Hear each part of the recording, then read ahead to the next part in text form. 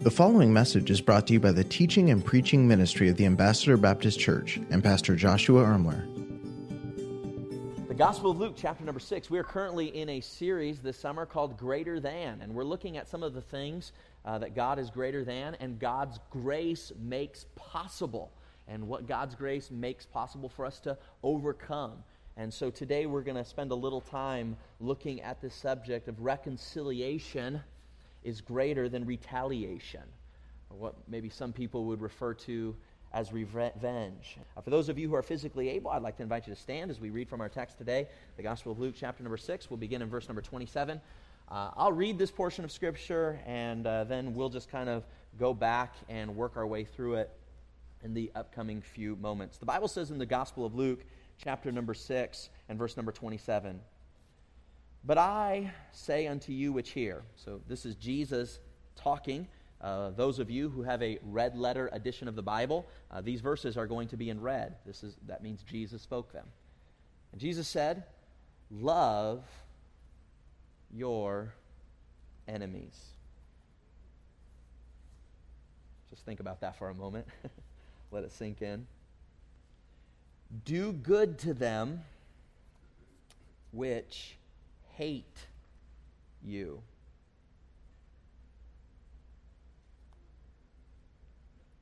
Bless them that curse you.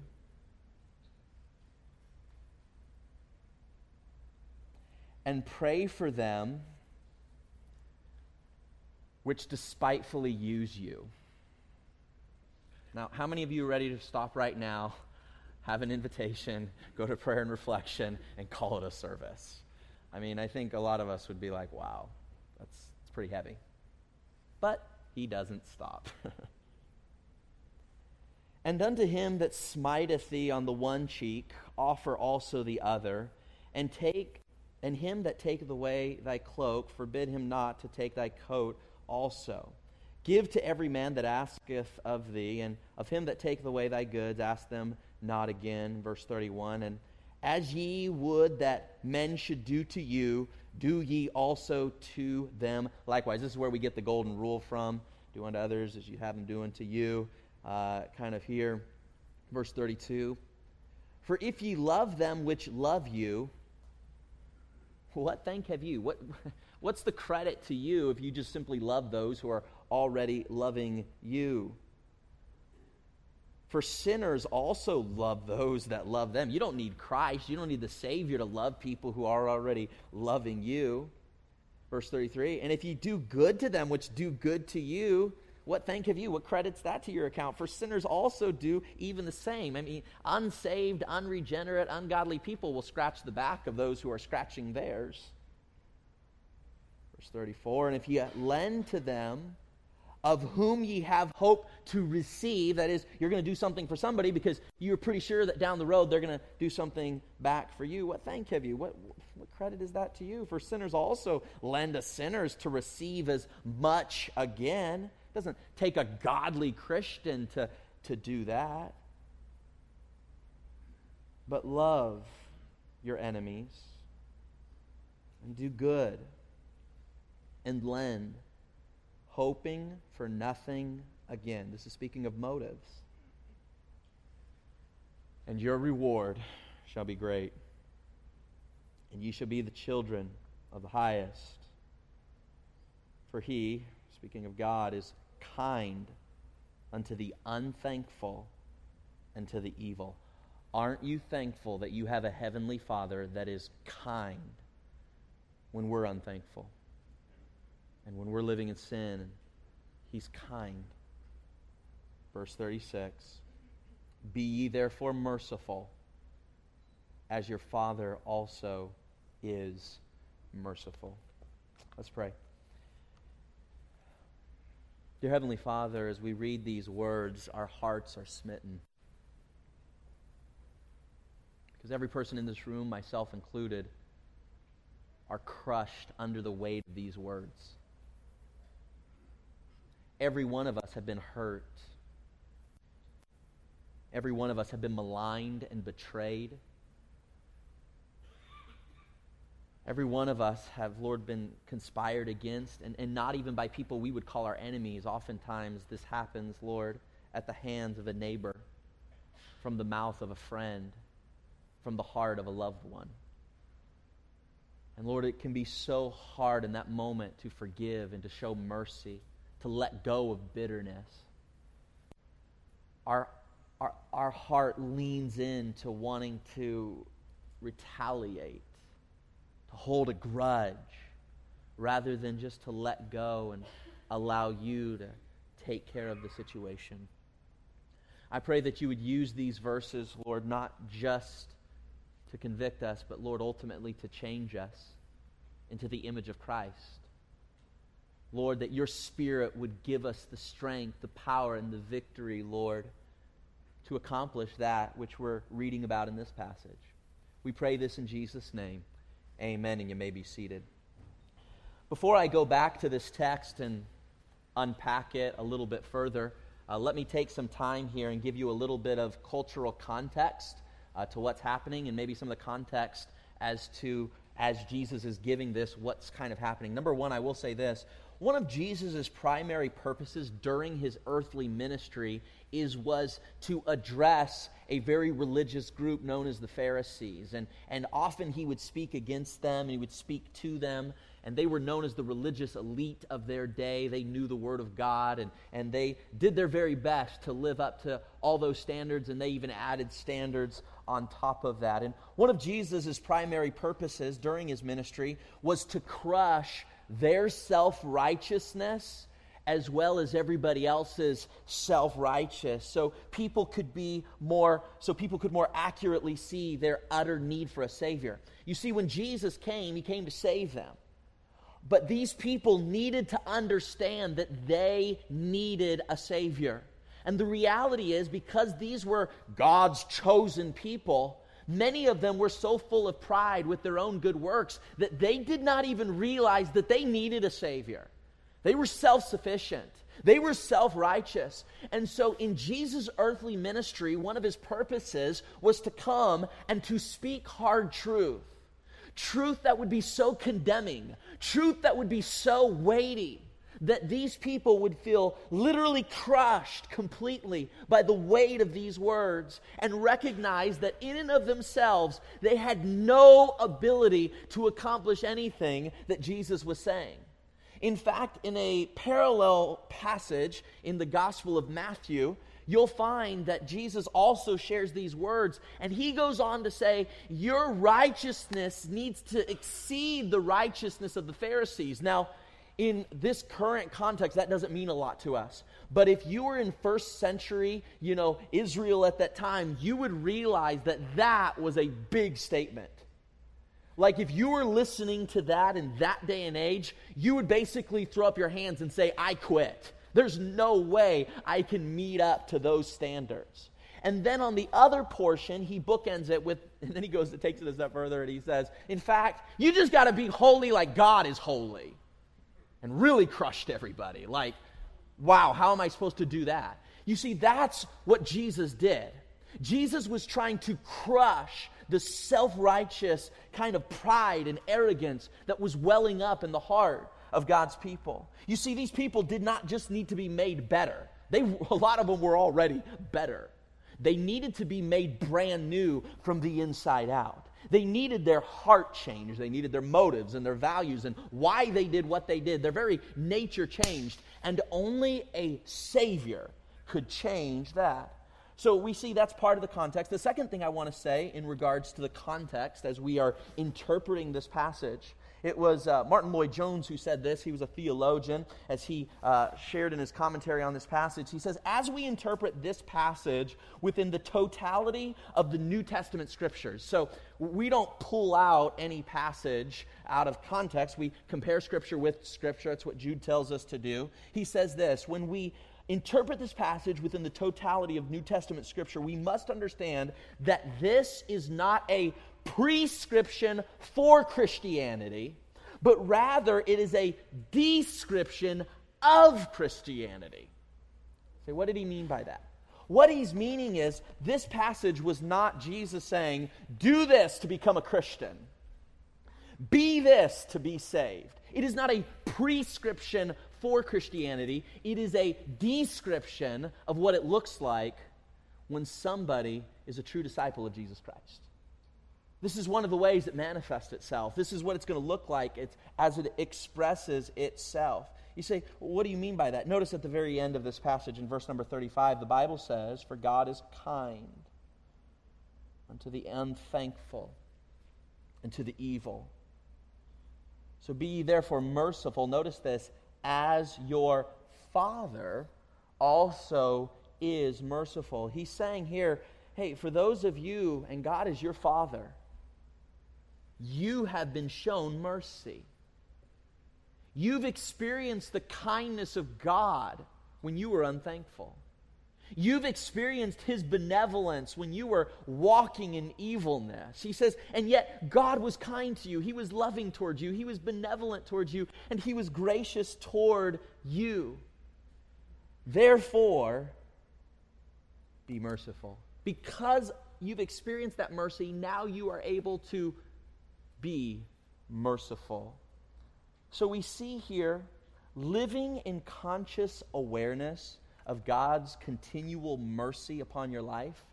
That is, as you're going Monday, Tuesday, Wednesday, Thursday, Friday, and you're living in conscious awareness of all the mercy that God has shown to you, our lives will radically impact how we react to others when they treat us wrongly. So as we're living in this awareness, it will influence, it will impact how we treat those who don't treat us right. So let's just kind of dive into this again, and we'll unpack it kind of verse by verse. Notice verse number 27, "But I say unto you which hear, love your enemies. Do good to them which hate you. Bless them that curse you, and pray for them which despitefully use you." And here's what I want to say in regards to this. We see here in verses number 27 and verses number 28, first of all, this is exactly what Christ did for us.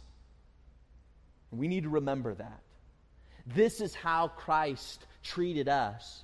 He was willing to love us when we did not deserve it. It says He loved, that is, He demonstrated compassion toward those who wronged Him.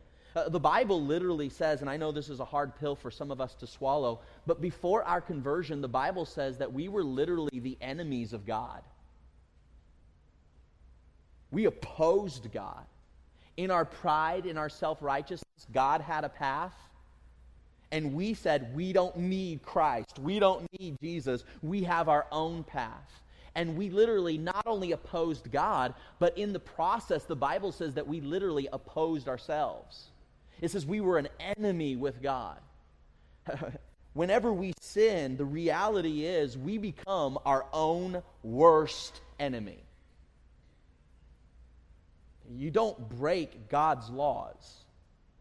You break yourself against God's laws. You become your own worst enemy. You hurt yourself.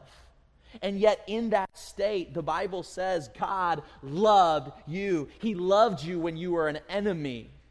He cared about you when you were at odds against Him. This is how God demonstrated His love toward us. The reality is, it's not just like God loved us before we were at our worst, before we had committed that horrible sin, before we opposed ourselves and became our own worst enemies. It's not just like God, He loved us before that moment, and it's not just like He loved us after the moment, kind of when we put it behind us and we kind of felt a little repentant and made it a little better. It wasn't just like He loved us before. It's not just like He loved us after. Literally, in the moment of your evil, in the moment of your unthankfulness, in the moment of your sin, in the moment where you had enmity with God, in the moment, in that exact moment, He loved you.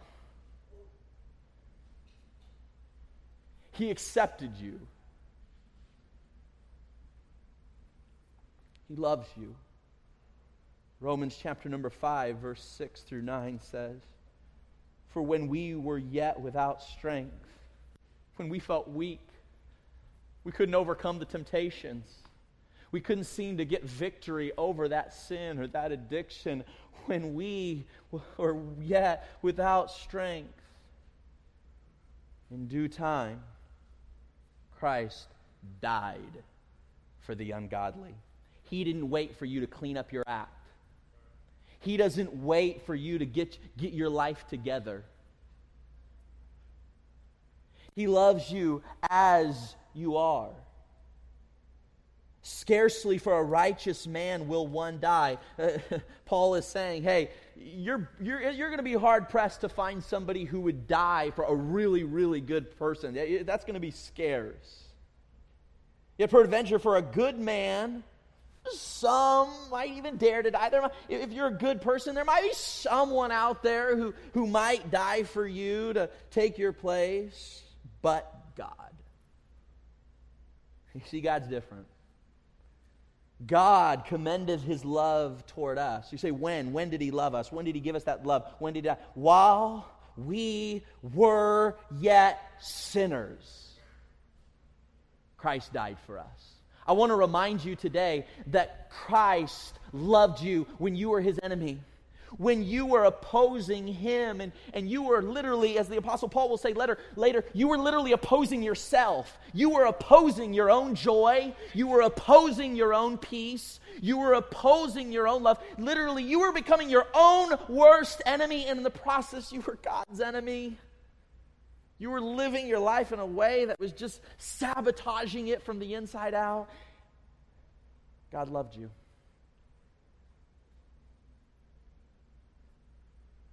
Smack dab in the middle of your failure,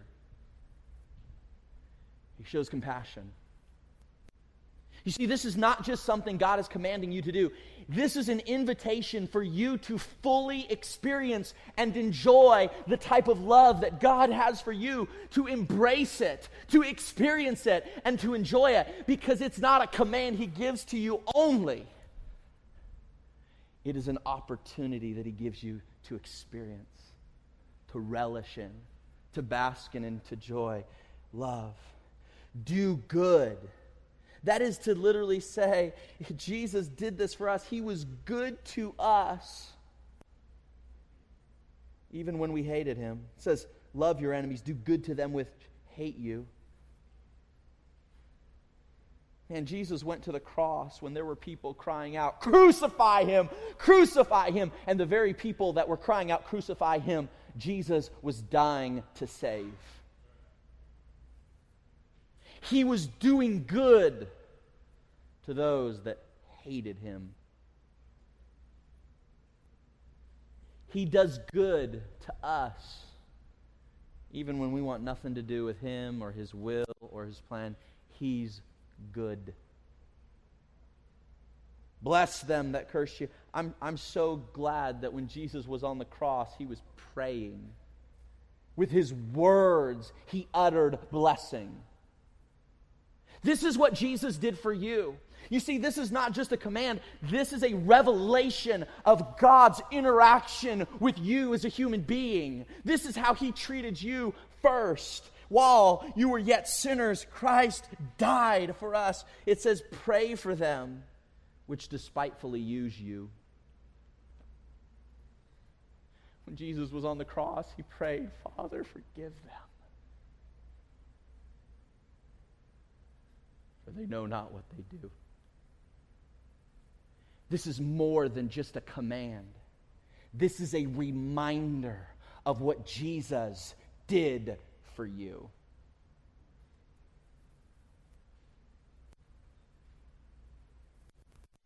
He loved you. He did good and blessed and prayed on your behalf when we least deserved it. You see, a spirit of mercy begins by recognizing that no one will ever do anything worse to me than what I've already done to Christ. This is where mercy begins. It's humbling yourself to the realization that no one has hurt you more than you have hurt Christ. Until you humble yourself to that reality, demonstrating mercy to others will always be something that evades you. It'll always be something that's hard for you.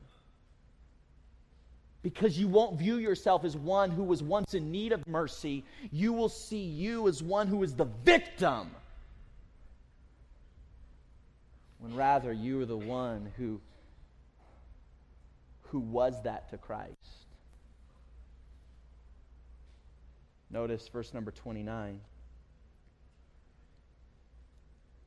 Jesus goes on to say, "And unto him that smiteth thee on the one cheek, offer also the other. And him that taketh away thy cloak, forbid not to take thy coat also. Give to every man that asketh thee, and of him that taketh away thy goods, ask them not again." You say, what are we encapsulating here? Jesus Christ is trying to give some illustrations, practical examples of what a reaction of mercy might look like in their context. It wasn't uncommon in that day and age, if a Roman soldier was walking through their area, for the Roman soldier to demand their coat. Wouldn't be an uncommon thing. So Jesus is giving a cultural illustration, a practical illustration of how it might look in their context to demonstrate mercy to somebody who does not deserve it in their minds. After all, these Romans were their persecutors. And Jesus is saying, have mercy on them. He is speaking to the reaction of mercy. You see, the focus in these three verses is the supernatural response of one who has experienced abundant mercy. Once you realize that, wow, God loved me while I was yet a sinner. He was good to me even though I didn't deserve it. He spoke words of blessing when I was at my worst, and He continues to pray for me regardless of where I am. He makes intercession for us at the right hand of the Father. This is what God does for me. And so what we see in these next three verses is now when we really bask in that and we really experience it, and when we're really enjoying and embracing that, now he starts talking about this is the supernatural response of somebody who's wronged. This is the supernatural response, what it looks like when people are really getting that. When they're really believing it, when it really is a part of who they are. You see, deeply embracing God's mercy that He has given to you, when you're deeply embracing this mercy for yourself, it won't just affect our actions, but more importantly, our reactions.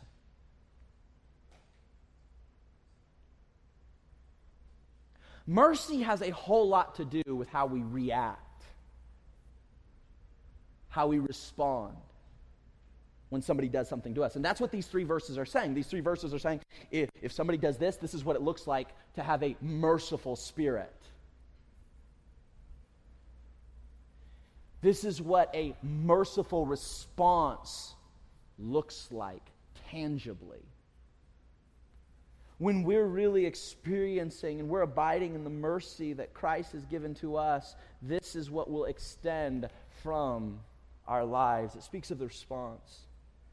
Psalm chapter number 103, verse 10 says this: He hath not dealt with us after our sins, nor rewarded us according to our iniquities. For those of us who are believers, all of the consequences of our sin spiritually were put on the backs of Jesus Christ. He didn't reward us according to our iniquities. He rewarded His perfect Son, Jesus, with the consequences that your and my sin deserves. Not dealt with us after our sins. Notice Luke chapter number 6, verse 32. He goes on to say, For if ye love them which love you, what thank have ye? What credit is that to you? Goes on to say, for sinners also love those that love them. If you do good to them which do good to you, what thank have you? What credit? For sinners also do the same. And you don't need the Spirit of God to do that. That's what everybody does. Everybody loves people who are loving to them. There's not a person in this room who's like, I hate it when people are nice to me. No, that's just That's just natural. You don't need the Spirit of God for that. You don't need to embrace God's mercy to show love or to be kind or to lend. And what these verses are pointing out is really our heart motive in mercy. See, I'm afraid that a lot of what we want to call mercy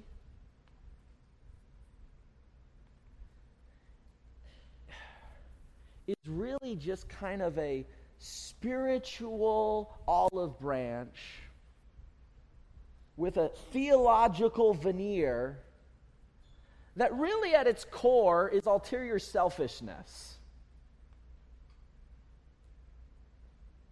And so Jesus is trying to pull back the cover on this. He's trying to go deeper than just actions because he knows human beings. We love just to talk about the surface. Well, the ends justifies the means. As long as I'm doing the actions and behaviors of what the Bible says, then I'm A-okay.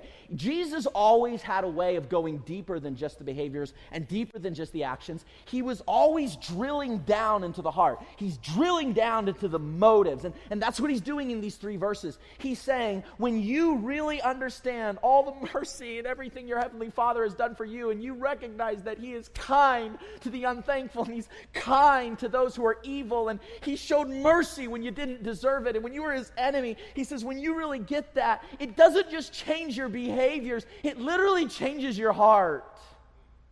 It changes your motives. You're not doing what you're doing for the same reason anymore. And that's the key to Christianity. Christianity is not just about behavioral modification. Christianity is when your heart gets transformed from the inside out that then allows you to demonstrate and to express behaviors in a way that is holy and pure and righteous and without ulterior motives and without wrong values. That's the essence of Christianity. It's a change of heart that then has implications to our actions. But at its very essence, it's a change of nature. It's a change of being. That's the essence of Christianity, not change of behavior. Change of behavior will happen, I guarantee it. But it's not the focus. It's not the emphasis. The emphasis is always the heart. Why are you doing what God says to do? Well, after all, they smote me on the cheek, I turned the other cheek. They asked for my coat, I gave them my shirt. See, I'm dotting my I's, I'm crossing my T's, I'm walking my walk, and I'm talking the talk. Woo! I get a sticker, I'm a good Christian. And Jesus says, actually, no. You don't get a star. Because Christianity is about the heart. It's about the motives. It's about the why. And here's the reality. Most of us don't think about the why. We don't know why our heart does what it does. We don't know why we say what we say. We don't know what's the values that are producing these things. We don't even get it. And so Jesus is constantly going below the surface. He's going deeper than the actions. And he's saying, why are you doing what you're doing? What's your motive? And in this passage, he helps us understand that motives matter. He's saying, if you're just loving because you're expecting that person down the road will love you back, you don't need the Holy Spirit for that. You don't need to experience God's mercy in order to do that. Anybody all over the world would accomplish those things. He's talking to motives. If you've only shown mercy, if I've only shown mercy to people when they deserve it, then I've never really shown mercy. It's not until I'm demonstrating that grace and forgiveness and mercy and reconciliation when they least deserve it, when they're at their breaking point, that it begins to be of the nature of true mercy. I love Psalms 103. For the Lord is merciful and gracious. He's slow to anger and plenteous in mercy. You say, how is it that I can demonstrate mercy when they don't deserve it? By reminding yourself of how merciful He has been to you. when you're really upset and when you're really angry with somebody because of what they did to you or what they said to you or how they made you feel, the answer is not revenge or retaliation. That will just make it worse. To simply stew about it in your mind and fixate on how wrong they are, how they've made you feel, and obsess about everything that's going on in your heart is only going to go deeper into the rabbit hole. What you need to do is get your mind and heart out of that and look unto Jesus, the author and finisher of your faith. Focus on the mercy and the love and the adoration that He has given to you, even in those moments where you didn't deserve it. And it is in that exercise that you begin to experience an overcoming grace. As you bask in the mercy He's already given to you. You see, my friends, what this is teaching us about our motives is that mercy is an attitude, not just a behavior. So let's talk about this for 1 minute. Mercy is not just what you do. Mercy is why you do it. You say, well, technically they said, I'm sorry, and I said, I forgive you. Well, good. Yay. That may be mercy, but it may not be. Mercy goes below the surface. It is the why you've forgiven or uttered the words, I forgive you, or why you're responding in merciful behavior. That is the essence of mercy. It's not just a behavior. It's not just something you do. It's something you're experiencing in the essence of your soul. It is a merciful spirit. When you're basking in the mercy that God has given you, it will develop a merciful spirit, a merciful attitude, merciful motives that will then make it possible for you to extend mercy to those who don't deserve it. But I'm going to tell you this, if you're not basking in all of the mercy that He's given to you, you won't have the capacity to demonstrate mercy to others. I guarantee it. There is no place that springs forth with mercy other than the pools of God's amazing grace. The heart of this thing matters, and Jesus emphasizes it. And then He says in verse 35, once again, love your enemies, do good and lend. And he once again, he talks to the motives, hoping for nothing again. Don't think you're going to get something in return. And so when your spouse isn't treating you right and you're going to show mercy on them, be careful that in your attempts to show mercy, you're not just unexpectedly thinking you're going to get something in return for that. Or when a boss does something wrong and you're going to show mercy because you can get something out of it. He says, don't hope for anything in return. Have pure motives in this thing. Do it unto God, not unto them. Notice this, and your reward shall be great. Your reward shall be great. I want to say this. When it comes to showing mercy, I want to say you can do this, and it is good for you.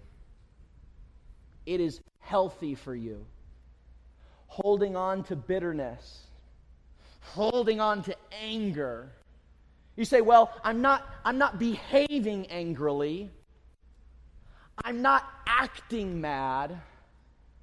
I'm not responding in a way that's vengeful. But I'm asking, but is your heart there?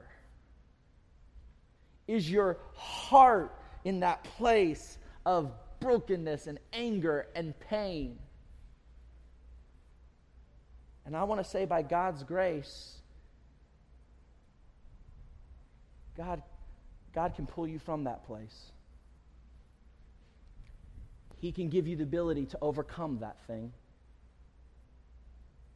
It's possible. And not only is it possible, it's good for you. As long as you stay in that place of bitterness and resentment and revenge, you're destroying your soul from the inside out. And you might think you're hurting somebody else, and you might be, but you're hurting yourself more. And you're doing a whole lot more damage to yourself than you could ever possibly be doing to someone around you. Whether that be a spouse, or a church member, or a coworker. It's good for you to demonstrate mercy. It's healthy for you to demonstrate mercy. To get this thing in alignment will bring you to a healthy place, a better place. Your reward shall be great.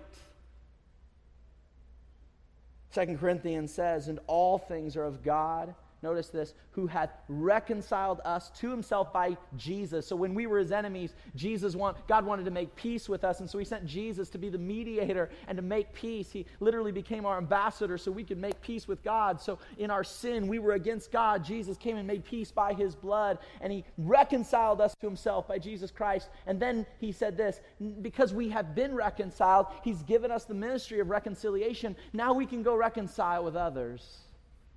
Given us that ministry.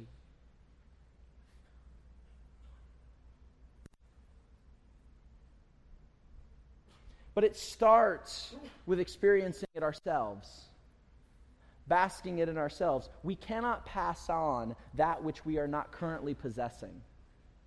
We cannot extend that which we are not currently experiencing. To extend something comes from a place of experiencing it first. Somebody once said this, Romans chapter number 12 talks about this. Revenge is God's responsibility. Reconciliation is ours. Revenge belongs to God. Reconciliation, mercy, and forgiveness, that's our responsibility. The Bible says, vengeance is mine, saith the Lord, he'll repay. He'll take care of it. You say, what's the point of all this? Notice the end of the passage. For he, God, is kind unto the unthankful and to the evil. Be ye therefore merciful, as your Father also is merciful. He gives us a bookend here. He wants to end on a high note. He wants us to understand that the pathway to this victory is not looking at ourselves, not looking at the one who hurt us, not looking at the one who needs mercy. He recognizes that the power to experiencing this is found on focusing on the one who has been so good to us. And so he brings our attention back to our Heavenly Father, and he says he was kind to you when you were unthankful. You could care less about what God did for you, and he was still kind. In fact, you were opposing him in your evilness, and he loved you. He says now, therefore, because of that, because of what he's done for you, therefore, be merciful. Why? Because your Father in heaven was merciful to you. You know why we struggle to be merciful? Well, because what they did to me was so bad, it can't be resolved. Maybe. You know the real reason we struggle to be merciful is because we suffer from something called spiritual amnesia. We have forgotten the mercy that he has shown to us. And in those moments where we cannot extend mercy, we're experiencing a sort of spiritual amnesia.